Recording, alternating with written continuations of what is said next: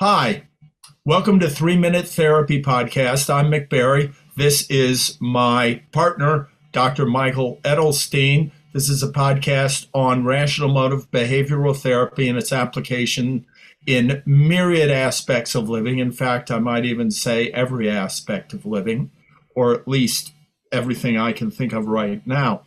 Rational motive behavioral therapy was founded by Albert Ellis in the 1950s, and it's an approach to therapy in which we analyze our thoughts and cultivate self-helping thoughts rather than self-defeating thoughts.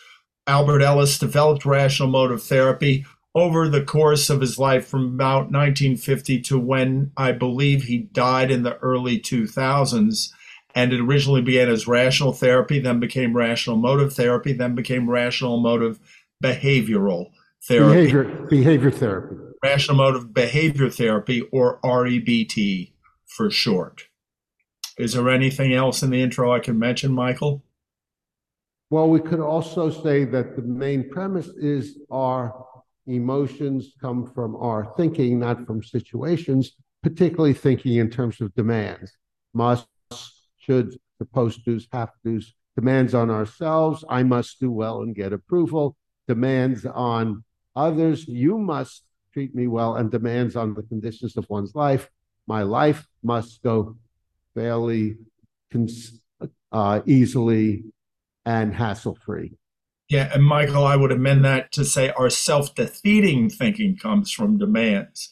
Our self-helping thinking does not include demands, but our thinking contributes to the way we feel, whether it's self-helping or self-defeating. Yeah, very good. And that leads us right into today's topic, which is rational motive behavioral therapy, REBT, and semantic precision in speaking, writing, and thinking. Just then, Michael, I was being semantically precise in distinguishing our self-defeating thinking from our self-helping thinking. That's right. And normally, would you agree, Mick, that our self-helping thinking comes from strong preferences, where our self-defeating thinking comes from these musts and shoulds and demand type of thinking? Yes, I would agree completely. Okay, so with semantic precision, Michael, was there something you wanted to mention about semantic precision to kick it off? Yes, there's a rich history on how our thinking affects our behavior and influences our thought and behavior. And one of the most common investigations in this was the Sapir-Whorf hypothesis, which said that our linguistic categories and usage influence thought and decisions. And research on this has produced positive empirical evidence for this relationship. Okay, and to apply this to the way we think and how we feel, use an example of semantic precision, if I tell myself, if I fail at a particular task, and I tell myself I'm no good because I failed at the task, I'm going to feel bad about myself. Whereas if I tell myself I failed at this particular task, so I wasn't good at my performance of the task, but rating myself entirely by my performance is completely inaccurate. That's semantically precise, and that's being exact in terms of what's actually going on. And from that, I will then not feel bad. I will not be self-defeating. I'll actually be self-helping and saying, I failed at this task.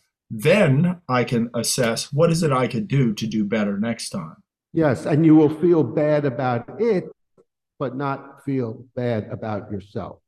And more specifically, I will regret my performance, but I don't have to regret being myself. Right. And so I encourage my clients to monitor their speaking, thinking, and writing. And whenever they think in terms or write or speak in terms of must and shoulds, to change that to I prefer. So it's easy to say, oh, I should hurry up and not procrastinate. So I encourage them to rephrase that to I prefer to hurry up and not procrastinate, but it is disadvantageous if I do. And I've found the word prefer not always as useful as other words such as I long for this to happen, or I would love for this to happen, or I really want this to happen. Prefer isn't as descriptive as saying I really want this. REBT does say we can be passionate. We can want something a great deal. If we don't demand that we get it, we will not do ourselves in. The trick is the more we want something, the greater our tendency is to demand it, but that's no reason not to want something a great deal. It simply takes practice to not turn our passionate wants into demands. Yes, and it is a human tendency to escalate your passionate preferences into demands. So that's something to keep an eye on and watch out for. I think it's even a human tendency to turn your lukewarm preferences into demands. Okay. Maybe not as highly, but it's still possible. Yeah, exactly. And maybe it is it, would you say, Michael, there is a tendency towards that? Or would you say it's just a tendency to turn our strong preferences into demands? Well, I think it's a continuum. So the stronger the preference, the more that tendency is. But as you point out, even a weak preference, some people will turn into demands. Depends on how strong they are on putting musts and shoulds on themselves, others, and their life. Right. If I am sharpening a pencil for no particularly urgent reason and the pencil sharpener is broken, if I demand, I have to get this pencil sharpened, I'm going to do myself in. And I must not screw up. Yeah, and the pencil sharpener must not break. Right. Yeah. All right. Is there anything else you can think of, Michael? I think that's about it on my side. I have one more thought, and REBT does advocate using written exercises to pinpoint our demands and change them into desires or strong preferences, however we want to word it. And then also, the way we think is really the most influential aspect of the words that we tell ourselves. So I can speak, but I am thinking all of the time. And as I think, if I can think semantically precise, I can more easily avoid self-defeating thinking and self-defeating emotions and self-defeating behavior. So when somebody becomes, I've found for myself, when I have started becoming particularly good at REBT, I have semantic precision in my thinking. And my sister pointed out, our thinking is probably the most important place to be semantically precise. Exactly. Yeah. It does take practice, as Uncle Al would say. It's simple, but it is not easy.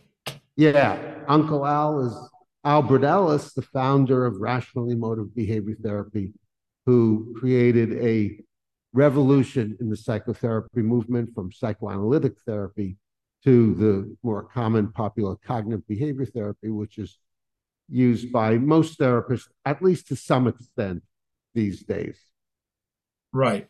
And I would argue that even psychoanalysis uses cognitive therapy, and that if somebody is going to feel better, their thoughts change. Yes. All right. I think we can wrap it up here.